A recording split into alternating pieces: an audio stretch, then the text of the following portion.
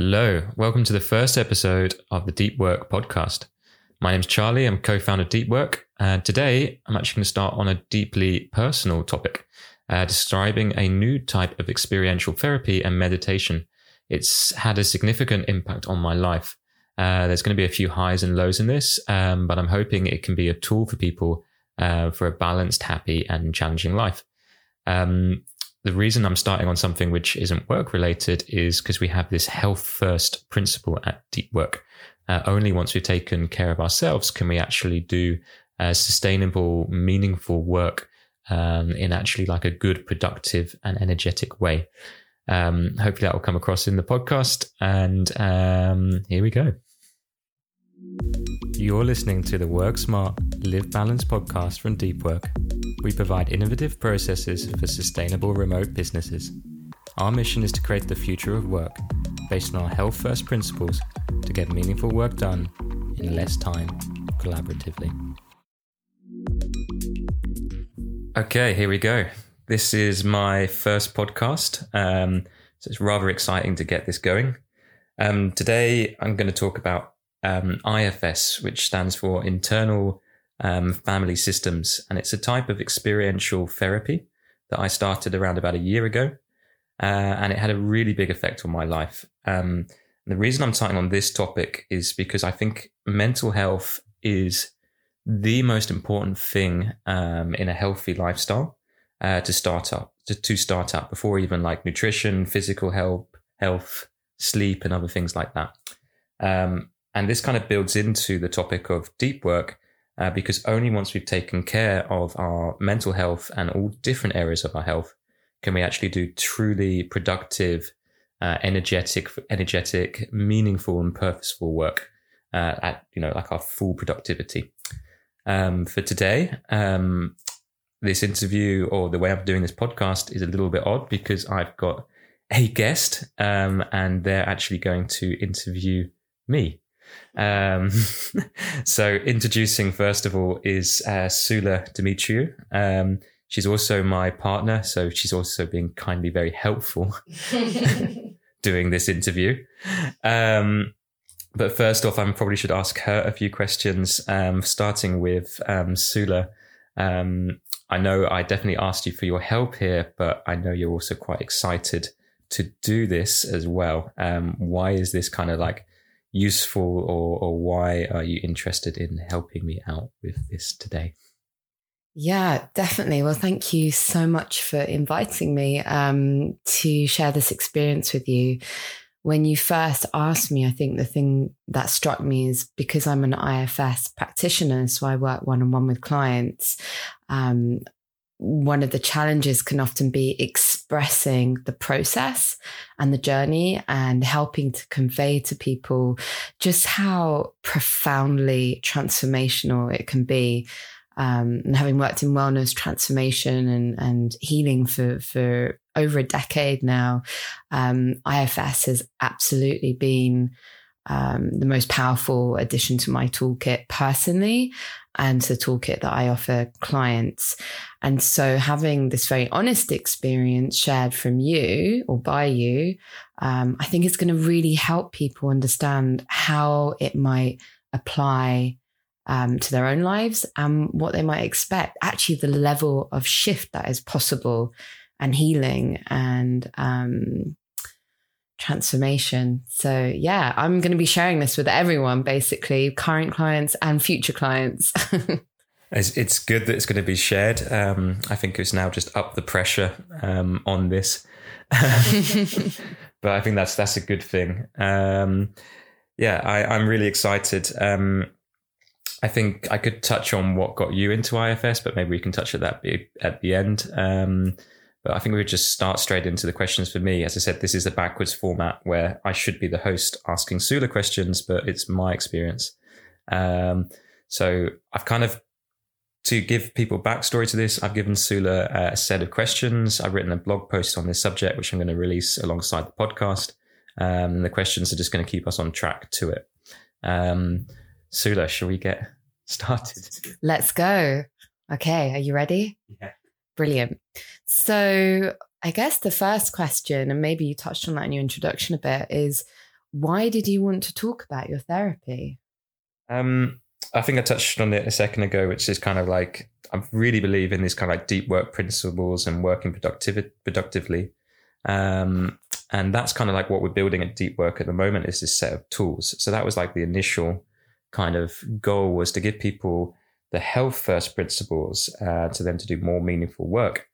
But most of all, it's kind of like this had a huge transformative effect on my life. I went from quite a dark place to a much better place in a very, very short period of time by doing this therapy.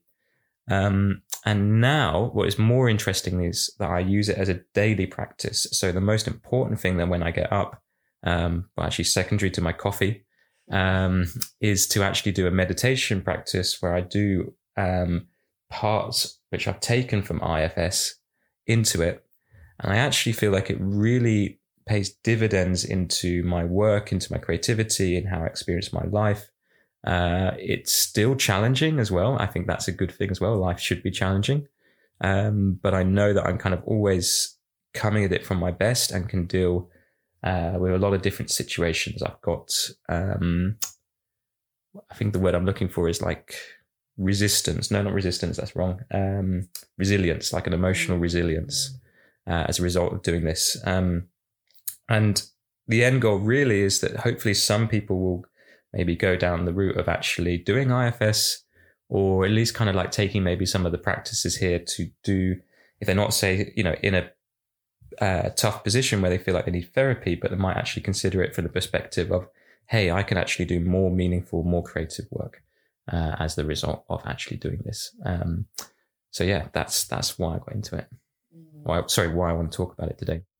Yeah, and resilience is such a powerful word in our own inner work, isn't it? It's like the foundation that we can build upon. Yeah, so really. Yeah. No, Andre and I have just been talking a lot about resilience, and kind of one thing we've started doing is ice baths. We've got an ice bath at the office. And listening to kind of like the Wim Hoffman technique, is the reason you're doing this is actually you're building up resilience in a physical level. You know, getting in that ice bath basically means you can cope with stress better in your life, because you're putting your body into a stressful position. And the more often you go into that, the better essentially you are at dealing with different situations. And this is kind of much more on like an emotional and mental level, which is super interesting. Yeah, and resilience, of course, that idea of how we respond to challenge and how quickly we can find our middle space again, you know. Yeah, and actually that's probably like a good place to me to start on the actual experience of this, is that actual IFS and how I initially got into it is that I would spend days, maybe even weeks, and at one point actually months, almost a year, stuck in essentially a mood. That's probably one way I can put it. And that mood was kind of like deeply analytical. I would be processing a situation over and over and over again. And I now know this from the perspective of parts, and I want to talk about parts a little bit later as I describe what IFS actually is. But in this initial first situation, I was really unhappy. Let's say I was not in a good place. This is hard to talk about because Sula is obviously here, but I wasn't happy in my relationship as well. And essentially what would happen is I would process that, and I would continuously process that and try and solve it very analytically. Very much on the right side of my brain would try and look for a solution. And at the peak of this, I found a solution, which was actually, let's leave the relationship because this isn't functioning. And at that point, something else kicked in where that was not okay. You know, that wasn't possible to do that. It was almost like a bit of codependency came in. And to cope with that as being the solution brought up analytically is that I would do anything to avoid thinking about it again, or literally doing anything. So that might be going into work and doing sort of just any kind of work, just stuck at the laptop. And when it was kind of like no longer acceptable to be doing work, is I just sit on the sofa scrolling my phone. So sort of like a loop of Instagram, news sites, emails, you know, and once I've done all that, then I'd probably loop into the same loop again. Nothing had really changed. And I could get stuck there for, days and weeks, hours, no contact with people, just very much stuck in that place. And what was that like for you?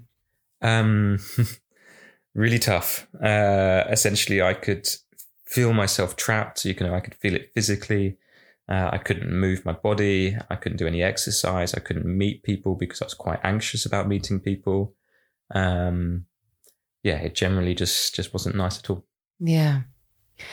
And you mentioned that it created this, almost 12-month mood, like being in one mood in a way. And I wonder if that's a good point to kind of start talking about what is a part and how that mood then became something broken down into an understanding of a parts in our system. Yeah. I think that's great. I think you're the IFS expert, so I'm going to describe it from my perspective, and then hopefully you can correct me if I get it horribly wrong. But essentially, the best way I've kind of start to explain parts is just from a very simple perspective when I talk to friends, which is, IFS, let's start there, sees us made up as a system of different parts of us. And it basically describes that as an extremely powerful thing, because if we see ourselves as parts, then we can actually look into self-healing and managing that as a system to do really, really powerful things. And this isn't like schizophrenia. Yeah, schizophrenia or multiple personality disorder. No, it's not that. It's actually just seeing that we are actually made up of different parts. And the best way I can kind of describe this is that, I guess this is pretty generic, that we want to do exercise, but maybe when it comes to exercise, we also want to not exercise and watch TV, go on the internet, eat chocolate, drink a beer. I know that one. Yeah. And the best way I can probably describe that is there's always this conflict between people, which is one part wants to go exercise and another part wants to not exercise and drink a beer. So in that perspective, eventually one part wins and hopefully you go for a run. For me, probably I would have a beer too often, but it's always this conflict. And by actually seeing that conflict and working through it and dialoguing it, that's what more the IFS experience is. Do we actually then understand things and move forward? Mm. And something that really strikes me and often strikes clients that I work with is that they're already using this language, just as you said, there's a part of me that feels I should exercise, but there's another part that wants to watch Netflix all night. So it's something that when we identify, it actually is really familiar. We already have that sense. Yeah, and it can be I think the example I used is just generally just a general one, but it can also come to, say, people's work and career. People really know from one part that they should, be doing something in their career, or they want to move it forward, but it's going to take a lot of work and effort. And another part wants to go partying, for example. Yeah. And one part will win, and it might depend on the stage of your life, but it also depends on your value structure as well. People, I think this sort of level of it, people are it's quite easy to understand. Mm. And if I may, just to add in about that, 'cause something you said about one part will win, actually what can happen is if there's more than one part that's really strong and they have opposing views, is that you can almost reach a state of everything just grinding to a halt. And you might even call that like a depressive state, because two parts have got such conflicting beliefs that you almost just can't move forward because they're both pulling and pushing you in opposite directions. And that's when you can end up with that feeling and that language, which I think is so familiar, which is stuck. Yeah, that's stuck. I described it earlier, that's stuck on the sofa, scrolling my phone. Yeah. And actually it's probably now a good time to talk about kind of what those different parts are, and then I can actually relate it onto that situation. So in parts work, or in IFS, there's three main categories of parts. The first one is probably best to explain is a manager. So our managers basically run our day-to-day life. They have a role, they do stuff, and they get us through every day. It's from a evolutionary point of view. I see it as, the world is complex and scary. But as humans, we want to go out and explore the world. That's how we move forward and how we've moved as society and individuals. And these managers basically deal with that risk of doing it. So it's kind of like theoretically, you're walking alongside a cliff. A manager will make sure that you're not too close to the cliff. That's one example I can give. And then they're also managing emotions as well. And I'll come to that in a second. And then the next part is more of an extreme part, which is what we call a firefighter. And a firefighter, in one form, can actually lead to kind of like not such good behaviors such as addiction or abuse. So, for example, it's normally a firefighter which will lead somebody into, say, alcoholism as a way of coping with something else. And what often these managers and firefighters are doing is trying to hide what we call an exile. And an exile is a part which experienced emotion or possibly trauma. And what these managers and exiles are doing is they perform this role to stop us going back to that experience that this exile had. So an exile typically for me could be a younger part, which experienced something which was painful or hurt emotionally.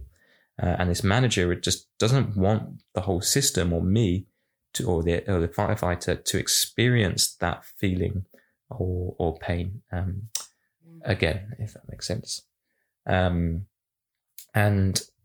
in the situation that I explained earlier, I think we can actually start to identify kind of like a little bit about what's going on there. So when I was analytically trying to work out a situation, that's very much a manager. So it's coming in and it's going, right, there's a problem. Let's try and solve it. And it would try and solve it repeatedly. And that's why I'd get looped into that position of like, let's solve it, let's solve it, let's solve it. That was that mood for like over a year, which was just like, we have to solve this. And what happened when it actually came up with a solution is a firefighter came in and went, no fucking way. That solution, leaving your girlfriend, that's not on. We can't have that. So it basically shut me down. That's the best way I've used I don't think it's a term used in IFS maybe, but I describe it as what I do is I shut down. I hide from the world. I go on my phone and I just scroll Instagram, news, and just get stuck there in the shutdown. Yeah, that numbing so as not to feel. Yeah, absolutely. And from that then, can you talk a little bit about maybe what your experience was starting therapy and how I can really hear this insight that you've got now and the way you can see your system and you understand your parts when actions arrive. But what was it like to begin having therapy and to get, to first meet your parts? Yeah. So the situation was pretty much a year ago last summer. I was really stuck on the sofa at this stage. I was incredibly upset. I was in a really bad place.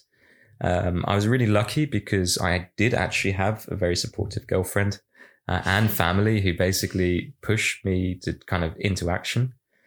Sula is incredibly lucky that Sula is an IFS practitioner because she actually recommended someone to me, a guy called David. And I started working with him, and kind of what was really interesting is just how transformative it was so quickly. So to briefly describe what happens in a session is you go very much into like a meditative state. So for me personally, I work to close my eyes and start to feel the sensations.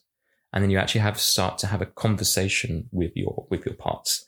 So quite quickly, we kind of identified my managers and the firefighters. And in this particular situation, the first step was to try and give them space to show what's going on and work things out.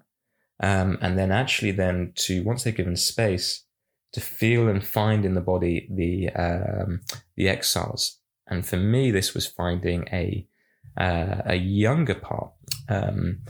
Actually, I found a couple of younger parts, but probably just to talk about the most important one here was a younger part, which was about 8 years old. And he felt quite not socially accepted at school. And this version of me when I was younger really didn't like football, for example, and just didn't really know how to act during breaks at school, just because didn't really want to play football, didn't want to be involved with that, and it felt quite alone. And then I think as a result of that, of not being like traditionally into football as little boys are supposed to be, eventually got bullied. And if I look at this from an adult, it's kind of like, it seems quite minor. You know, we're not talking like particularly huge trauma, but for an 8-year-old child, that experience was quite traumatic. This is something that quite comes off quite commonly in IFS, I think. So I had this younger part which felt all this emotion, and what these managers and firefighters especially are trying to do is make sure I didn't go back to that part and that time, that emotional state of that, what that younger part felt. So that's kind of like a little overview of the system. And what you do in the therapy is that you go back and you go through the experience that younger part. It basically tells you everything that it felt at that time. And I can even feel like the emotion coming up now a little bit, because it's tough. Like literally I was on a Zoom call with a therapist and I'm crying my fucking eyes out because I didn't know that all this emotion was stored up, and it was very much physically, it was stored up in my belly. And it was stored there. I had to relive it. I had to experience it. But by experiencing it as an adult later on, it released that energy essentially. And then, that's what happened with that younger part. Mm. So it's something about, I often think of it like Groundhog Day, a part, the exile that you're talking about, say that young 8-year-old little boy who's had this experience of being bullied. And in that time, your system's developed a survival strategy around it. So you don't have to feel that again and you can avoid feeling it. And so what happens is, until we look at that and understand it and update the system, it's as if we have an 8-year-old part of us that's ruling our system, that's controlling and guiding us and perpetuating that same story. And that's, that can happen for our whole lifetime. We could get to the end of our days and realize that we've been ruled by 4-year-olds and 6-year-old and 8-year-old beliefs. And actually, if we can show that part, that the threat, the risk, the pain that happened there no longer exists, because look at, 31-year-old Charlie now, and look at the life you're in. If you can keep reminding that child that risk is no longer there, then they start to feel safe in the attention of your self-energy, which is what we call reparenting as well, like an adult reparenting of our system. So we liberate these moments that are almost like stuck in the past and allow them to come and play and be free in this moment where they're safe and there's not a threat of bullying anymore. There's not a threat of whatever those other perceived threats might have been, which is so individual for each of us. Yeah, that's right. The only thing that kind of like didn't resonate in that is that the idea that I was ruled by that part, because I don't think it was ruling the show, or my managers and firefighters were ruling, but they were ruling because of the experience of that younger part. So like the manager, when I'm being analytical and trying to solve things, that actually took on that role when I was in the playground as a kid, and it would think, it basically, to avoid the feeling of loneliness, I would go into my head and I would think, I would imagine things, I would create my own stories, or even in the extremes, actually, I would see how far I could count. That's a memory that came up. I can't remember, trying to think of a specific example. I think I would follow the lines around the playground to see how far I could get, or it's very, they're sort of loose memories because I'm 8 years old at the time. But basically, my coping mechanism built by this manager to not feel the emotion and pain started at that time. And then that basically ruled into my adult life, which was, okay, let's use that. Let's just go into my head. And that's how I can deal with these anxious or emotional situations. Yeah. In order not to feel that initial pain. Exactly. Yeah, that's it. Yeah, absolutely. Yeah. And I think I can probably go straight now into kind of like what actually happens in the therapy. So I think you touched on it, is that you use the word reparenting. I haven't heard that before, but that does make a lot of sense, because basically you take that part and you help it from all your parts, your whole system, to kind of show it how the reality now is very different. You know, I'm 31 years old. I have really great friends. I have really great support. And life is incredibly different now to being in the playground. And I think the most transformative thing showing that part was that, hey, you don't like football and that's okay. You love all these different things like kite surfing, swimming, sailing, all these things. And that part goes, yeah, that's really cool. I love those things too. And essentially why that part sits now within me is in this love of swimming. And once we unburdened it, we got it to let go of those old memories and just brought it update into this world of, hey, I love swimming and that's cool.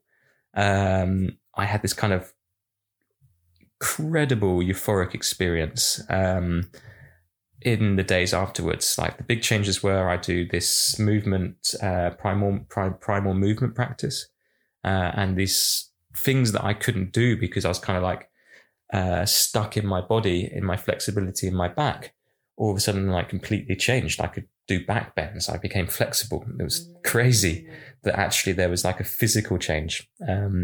And then I went to visit my family in Norfolk, and we went on a hike. And in the middle of the hike, we turned up on a beach, pretty cold day.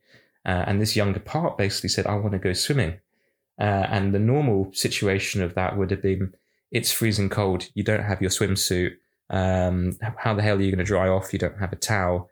People are going to think you're weird if you just go swimming in your underwear. And that's very much all analytical reasons for why not to do this. Which came from the past beliefs of don't be different, don't do a diff sport which is different to football because you won't be accepted.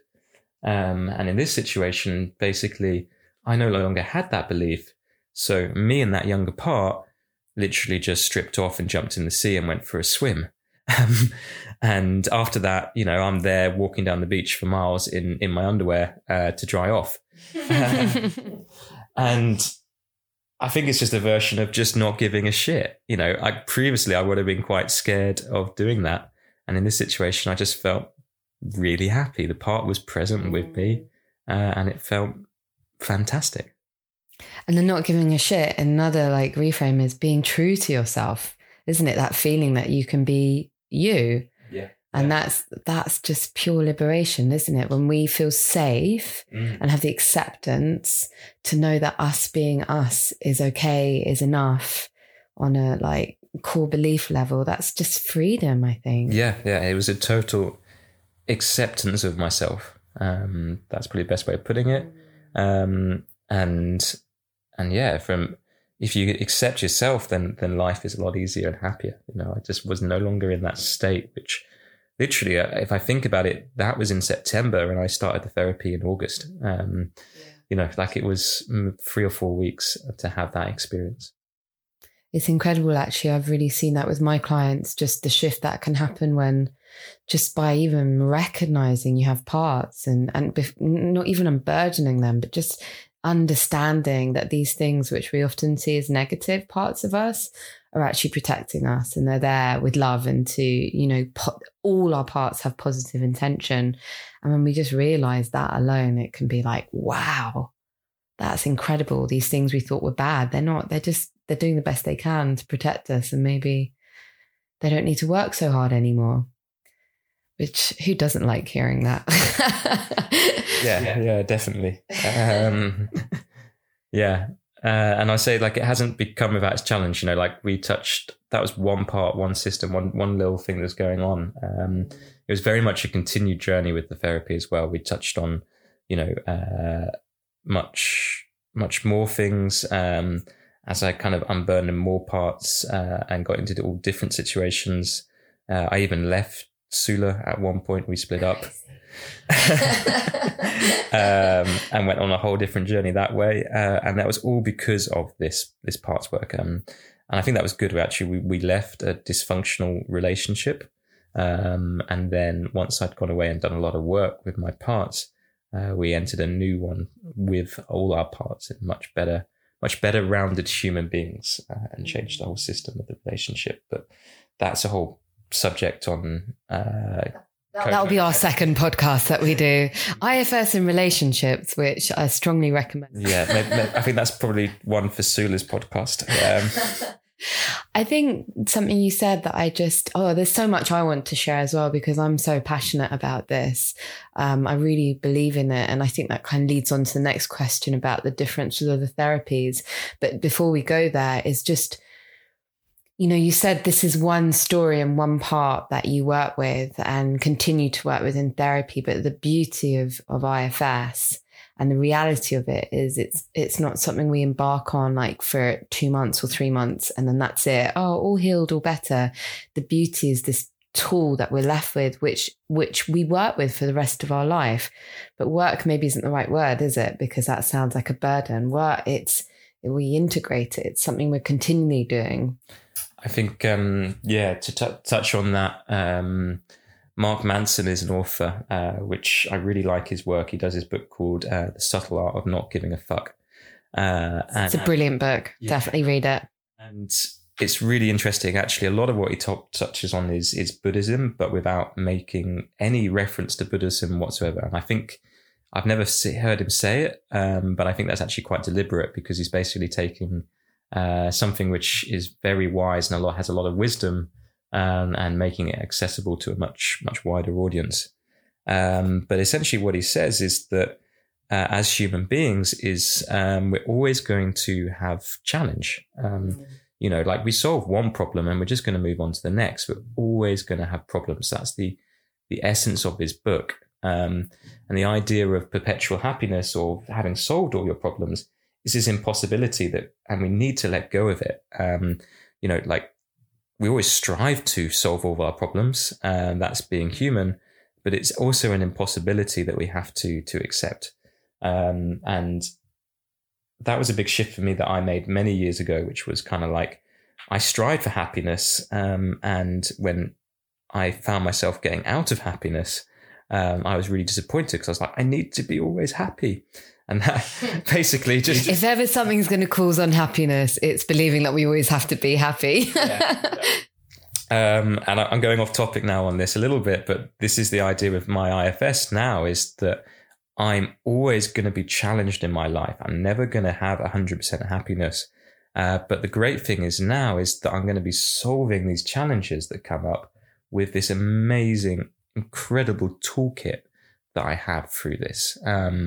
This is where it's kind of like I see it as an ongoing journey, and now I feel much happier in myself. I feel less much that I need like therapy to get me out of like depression and a dark place, but I can use it more as kind of like this tool for when things are hard, but also for my power to do better work, to do more creative work. Yeah. Wow. Like just potential. It sounds just so full of potential. Definitely. So, I'm really interested to hear your thoughts about the difference between IFS and other kinds of therapy, because there are many different kinds of therapies. And if you've got any thoughts about that.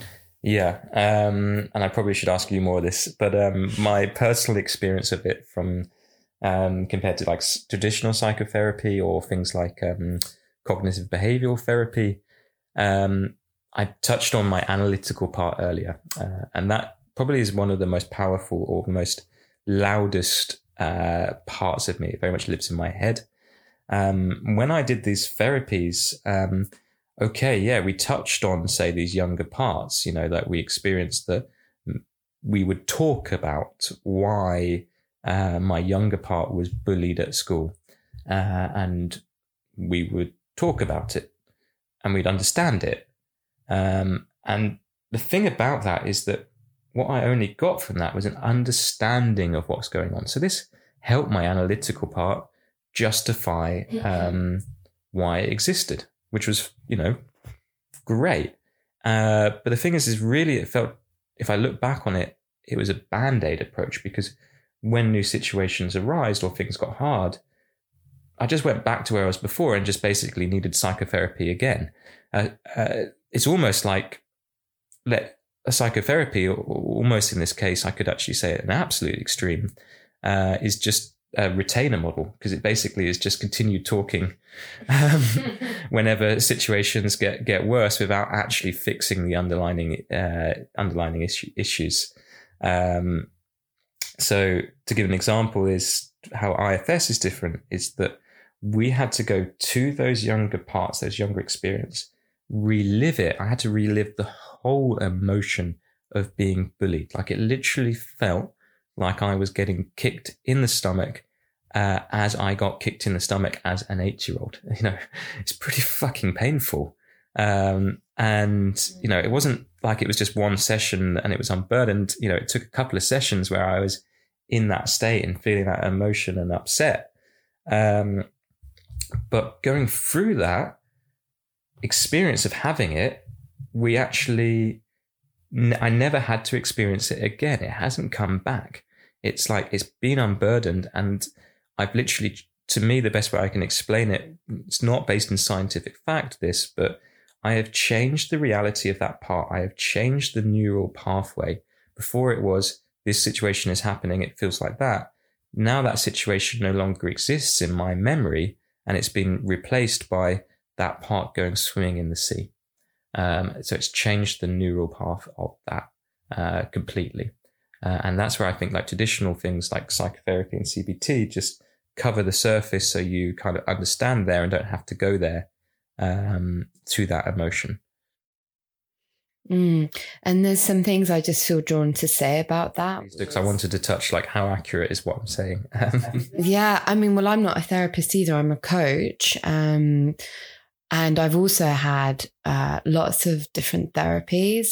And I just want to be really clear for anyone who is having CBT or any other kind of therapy, not that this is a dismissal of them, because I know that when I had extreme anxiety in my 20s and my teens, it was CBT that helped me help relieve that anxiety. So it got me to a place where I wasn't having multiple panic attacks a day, and I'm very grateful for that.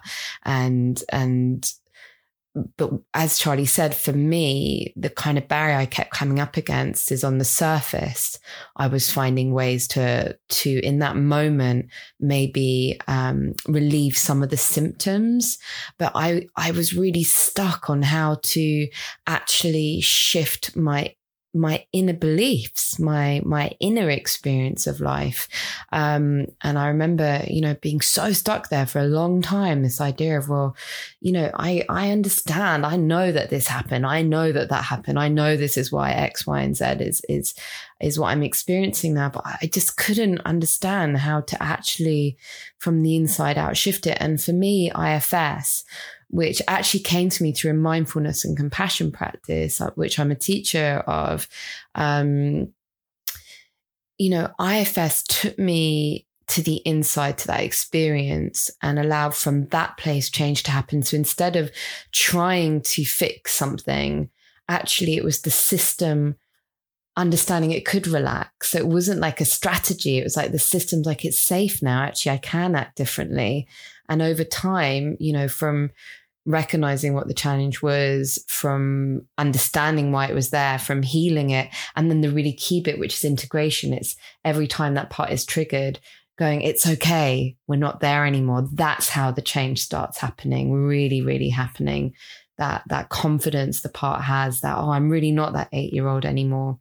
So I just wanted to say that, these therapies, I'm grateful for all of them and the many different therapies. But and the other thing I wanted to say was, especially for those who have experienced trauma, and I think what you shared was a trauma, Charlie. I really felt immense compassion when you just said about being kicked in the stomach as an 8-year-old, as I'm sure we all do.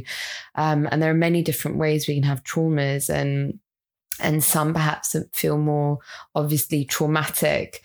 And I just want to add in that you do experience, you do go to that place, but you only go to that place in a safe way. So it's not like the violence and triggering of maybe going back to a trauma, because even though you're witnessing it, you're doing it in a safe way.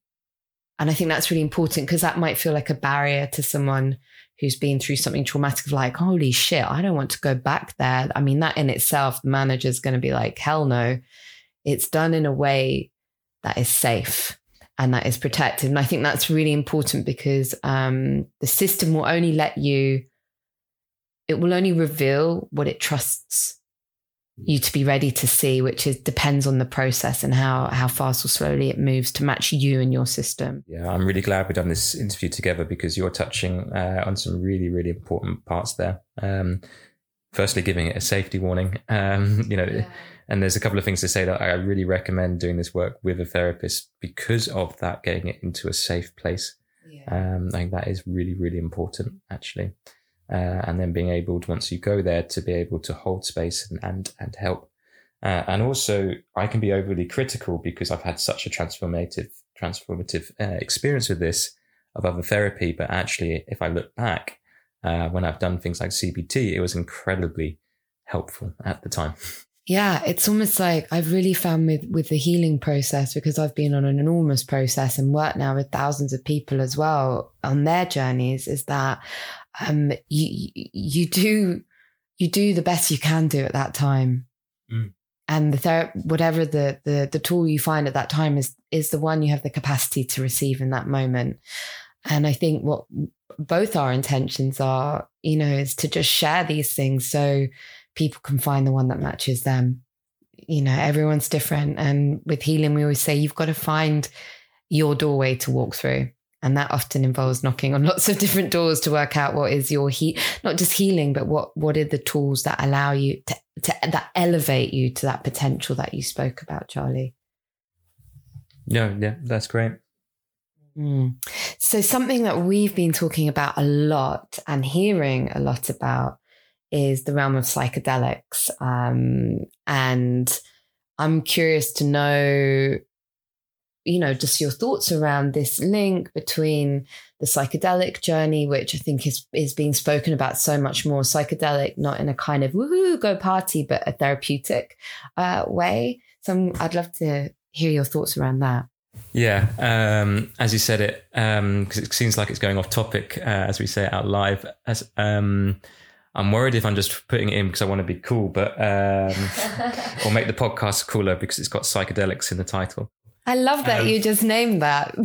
There's a part of you that's worried. Definitely, it does feel very relevant, and the reason is I've been having a lot of conversations with people who are taking psychedelics from very much a therapeutic place. So, it's, say, taking a mushroom, putting an eye patch on, some noise cancelling headphones and seeing what comes up. Or like more extreme versions like ayahuasca, and kind of like the journeys that people go on and how they talk about it. And as I was deeply curious about like what people's experience were and like why they were taking these psychedelics. And as they described what was going on, I just was like, this is so similar to what I'm doing in IFS. This is crazy similar. And what somebody described to me is kind of like a time they took a psychedelic, and it was almost like a bad trip, essentially, was what they were explaining a little bit of. But they said the psychedelic took them to a place in their body which they described was an energy blockage. It was like, they said, it knew where to go. And where that energy blockage was an experience they'd had in their childhood, which was like deeply traumatic. And they had to, basically the trip led them to relive that experience. And it was quite emotional and horrible, and scary as fucking hell. And listening to that, and then they said basically they then went through it, they relived it, they could deal with it, they understood it, they went through the psychedelics, they could bring it in, and then actually when they came out of the trip, they were like, oh, and by reliving that experience of that thing in the same way which we at IFS, we relive things, it actually unburdened it. and gone through that experience. And, that is what IFS does. And it might not be quite as quick because, we kind of have to take time for the body, get us into a safe place before we go to those parts. Which also is like kind of like the warning label to psychedelics too. Exactly. And I'm glad you said that because I was going to come in like the voice of doom again with the warning. Voice of doom is back. Maybe you want to touch like that. Why do you feel like from an IFS point of view, like going straight there could be risky? Yeah. So I think it's really important to go back to what I said before, which is the reliving of an experience in IFS is done in a very safe way. It will only reveal, the managers will only step back to reveal when there's trust to show what's there to be seen. And then that's held in the space of the therapist and in your own self energy. I think talking from personal experience, I'm very curious about all these modalities, but as someone with PTSD, post-traumatic stress disorder, I know that it's not something I will do, or certainly not without specialist support, because you might not have the capacity to go back to that place without being re-traumatized by it. So some people might have an unburdening experience. So some people, just by seeing their barriers or blockages, that can be deeply healing and a processing experience in itself. For other people, that could just be terrifying, and that terror could just re-traumatize the system. I believe myself to be one of those people, if I'm honest, having had, with what I'm working with. And I also really want to say that one of the things that maybe concerns me a bit about psychedelics, I think there's a really powerful place for them. And I think, Charlie, you reference a great podcast with Dick Schwartz, who's the creator of IFS. I really recommend if you're interested in listening to that. But as a society, we are very geared towards Band-Aid cures. We want to take a tablet and for it to go away. We want something magic for it to go away. What we struggle with often is doing the work. And if you're really listening, what Charlie's just explained is like, he's done 12 months of work and continues to do work every day. I've done years of work and continue to do work every day. Healing is possible. Living our potential is absolutely possible. Hope is possible. But I don't believe there's magic cures like you go and do 24 hours and your whole life is transformed without having to do anything. So that would be my other voice of doom thing. If there's a part of you that's like, oh my God, I could get that experience just by taking mushrooms and not have to do all the therapy and the meditation and the work, just be aware of that, because everything, is about self-leadership. It's about, can we step up for ourselves, right? Isn't it? Yeah. That's resilience. Can we be there for ourselves in the way we need to be there? And so beware the desire, which we all have. I certainly have. Every time I discover something new, I'm like, ooh, of looking for a quick fix, basically. Totally right. Thank you, Voice of Doom. But yeah, Voice of Doom. That's my new podcast. I wanted to say that next myself, so I'm really glad that the true Voice of Doom is here, because I probably would have touched on it too lightly. But I have heard of situations of people, been stuck in depressive states for, months as a result of psychedelics because they got stuck in a younger part or stuck in the trauma. And actually, I don't think this is really like a negative or actually doom. I just think that, we need to have respect for them. And actually, the future probably is going to be therapy with psychedelics, because psychedelics will help us get to the parts which need help, or help our system as a whole, which we call an IFS, work together to go where healing is necessary. But then we can use people who are practiced in IFS, the therapists, to actually guide the sessions and then integrate what is found with the psychedelics back into everyday life. And I think that as a combination is going to be incredibly, incredibly powerful. Obviously, I'm touching on a subject that really needs experts to understand. And on the blog version of this kind of podcast, I linked to another podcast with Dick Schwartz. Sula mentioned it. Please go to the website and watch that if you're like really interested more in the psychedelic side of things. I think we're going to see more and more of it. I think it's so powerful. You're right. I'm really interested to see what unfolds with that, for sure. Cool. So, do you still have therapy? I guess is one question. And are there any practices that you're still following or that you'd like to share? Yeah. So I did therapy for I think about 6 months in the end, and we did so much work, discovered so many systems and parts.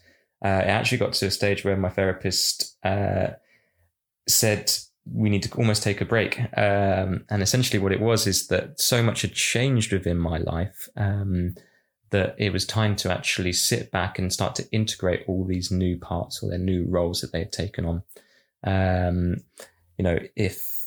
If I look at it now, the situation, the parts I described earlier, is that all those parts are incredibly powerful and useful. That's the change that was seen.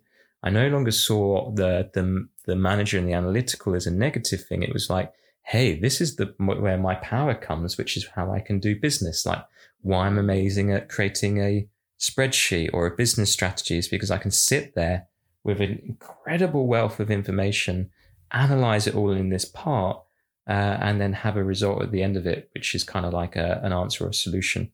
And then my firefighter, which would make me shut down and get stuck on the sofa in a depressive state, scrolling my phone, took on a new role to do everything possible actually to stop that, like a form of self-care. So it would it pushes me to make sure that I do my exercise, my meditation, socialize with people, all these things which energetically fuel the whole system, or even just go swimming with that younger part. So this system is taking this new healing, new role and things. And the way I kind of integrate that into everyday life is a daily practice. So before I started IFS, I was already meditating, but it was more just additional kind of like breathe in and out, focus kind of thing, using like apps like Headspace. And what I took on more with the IFS is to start off there to kind of get into a focused state with the breathing. And then I would revisit or talk to in dialogue with all of my parts. And it's just something I just started doing one day, where I would go visit the younger parts and see how they're doing, check in with them. Was anybody feeling a little bit unhappy? Talk to them in dialogue, show them the present situation if necessary. Or to the more managerial parts, which are in my head, like sometimes getting them to, rather than overwhelming the system, just being constant loops of analytics, come forward and face me, and actually change your perspective. And what that would do is, rather than just going to work in a mood, is that I would, the best way to describe this, be able to kind of work through the situations that were coming up first thing in the morning and then come to my work in a positive or active form, or be able to get out of a certain part or mood which is overwhelmed because something was going on that was difficult, and then go off and do my exercise, which maybe I would have avoided in the morning because I felt a need just to get to work as a coping mechanism. And this daily practice is what's been really powerful.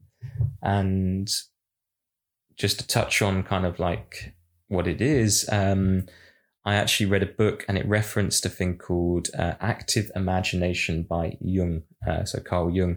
And he came up with this idea of actually seeing the part and the ego as different parts. And active imagination is actually to have an internal dialogue between different parts of you and see where that goes. So this is kind of like a combination of meditation, active imagination, and the IFS parts work. And I think you mentioned, you kind of alluded to this in terms of how you began your day and how you arrived into your work, your workspace. But I wonder, how has this parts work influenced this new direction with deep work? So with deep work, I guess it's like before and after is probably the best way to kind of describe things. So before, say there was a conflict in the business between me and my co-founder, Andre, like we had different opinions. I before would kind of like get quite scared of conflict. I would try and avoid it.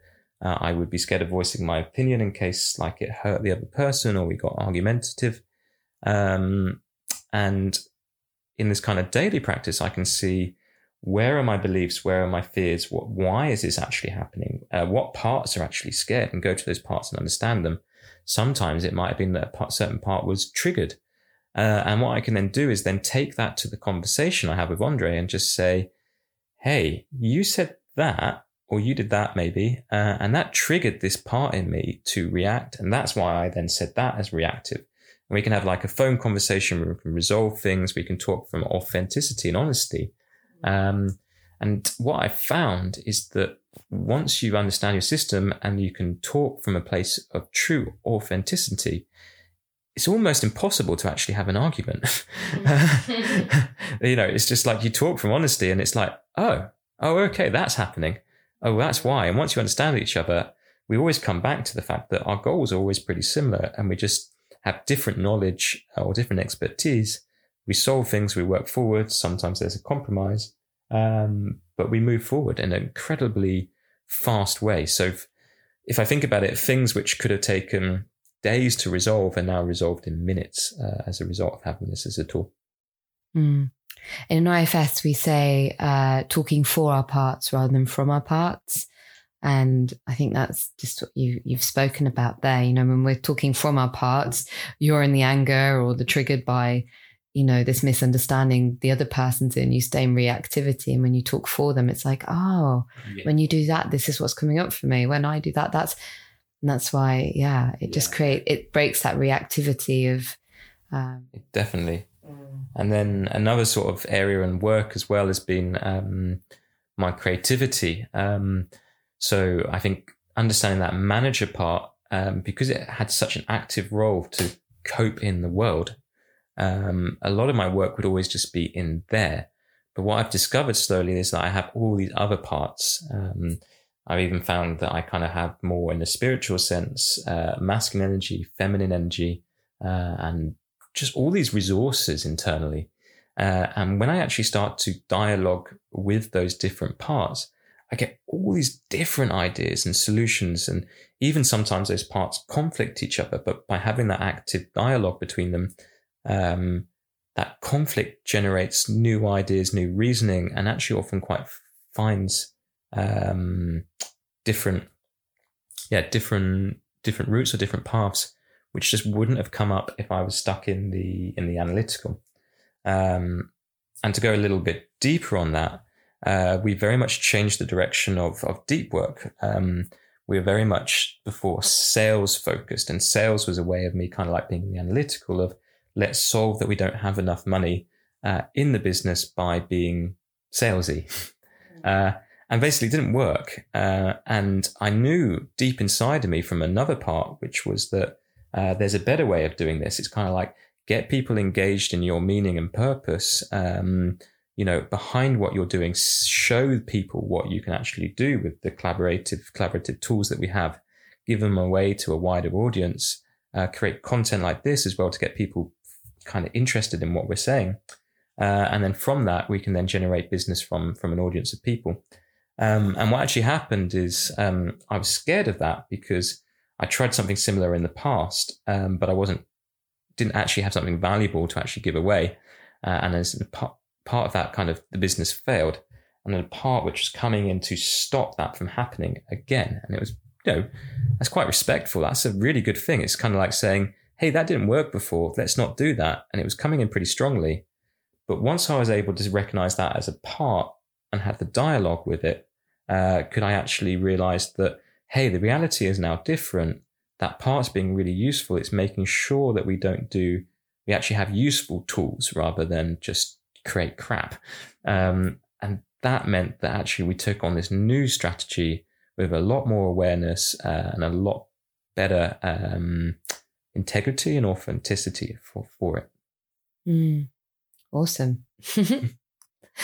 So I guess to come towards the end of this, for someone who's listening to this and maybe it's resonating, what would you recommend next? So next, I would definitely recommend working with an IFS practitioner. That's probably the most important thing. Is this really is work that I recommend doing with somebody else. And I know that working with a therapist or a coach can feel like it's quite an expensive outlay, something which is maybe quite difficult to prioritize. But I can honestly say that it's brought back so much dividends in, the quality of my life, the quality of my work, the quality of my day to day, that it's just honestly incredibly, incredibly worthwhile.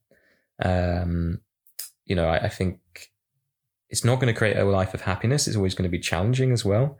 I think we kind of touched on that. And I think I touched on Mark Manson's this kind of like idea that a good life for me, or like my value, is actually to be solving good challenges.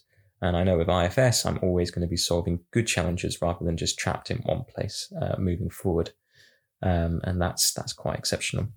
If really, kind of like you're just really starting a journey of kind of like self-discovery, and looking at mental health, then, like the bare bone basics is just to start with meditation. And I really recommend just starting with like an app like Headspace. That will give you a lot of space. You'll start to understand like the thinking in the heads and the thoughts that come up, and sometimes give you a little bit of space from that. So meditation, I really highly recommend. As for the daily practice, so maybe you're already into IFS or something, I'd love to kind of like share what I do and actually build that as a tool. But I'm not too sure where to start. It might be worth just actually talking to somebody who's interested in that. So reach out if that's something that you're interested in learning about or doing with me. That could be quite fun. And if you're interested in like a recommendation for practitioners, then also reach out as well. I'm sure I can put some names forward, or Sula can probably help too. And yeah, that's kind of like my get started tips. Maybe Sula, you've got some more maybe to add to that? Not really. Just, I think, trust that things can change. That things can shift, that we can experience life differently. And that doesn't necessarily mean we're starting from a difficult place, but that we can keep finding the way to live our life with more ease, more peace, more joy, more potential. I really believe in that. And I really believe that IFS is one of the most powerful tools that I've encountered to help support that journey. So yeah, always happy to hear from you if you've any questions. Absolutely. Thanks for having me on here. Yeah, no, thank you very much. I think this has kind of been way more informative and interesting, having this kind of reverse host dialogue and having your input to it. I just want to finish and just sort of say, like, obviously touched on some like deeply personal stuff here as well. There's even more in the blog post. But I think kind of like to sum up, it's kind of like, this is an incredibly powerful tool. It's really, really significantly changed my life. Like, we touched on like how it's changed my work. I feel really like I come to my work, and the reason I can do exceptional work, which sets me really far ahead in the bar, is because I have this as a toolkit. And also just in the relationship, like we now talk from parts, like we deeply went through a incredible experience, finding new parts. So when we came back to the relationship, I feel like we were two entirely different people to start up something incredibly new and different. And that would have just never been possible before having this tool. We wouldn't have been sitting on a podcast together. And yeah, just to wrap up, thank you so much, Sula, for doing this. I appreciate it. I'm really looking forward to putting this out there, although a little bit scared. If it's useful to you, I really hope it is. This is the first podcast, is the first bit of the new direction with Deep Work, and to kind of touch on that in a little bit more detail. It really is working smarter and living more balanced. And that's why we're touching on kind of like this mental health IFS topic. And I really hope that by sharing the tools that I use on a day-to-day basis to do better work, more deep work, then other people can actually start using those tools. We can do more meaningful work. For example, I really believe that we can live a much more balanced life. We can work a lot less. We can do much more meaningful work. But the first transition we need to do is make sure that even before we go to work, we're putting our health and we're putting ourselves and our values as the most important priority. So if that resonates with you, please keep listening to the podcast, and see you soon. You're listening to the Work Smart, Live Balanced podcast from Deep Work. We provide innovative processes for sustainable remote businesses. Our mission is to create the future of work based on our health first principles to get meaningful work done in less time collaboratively.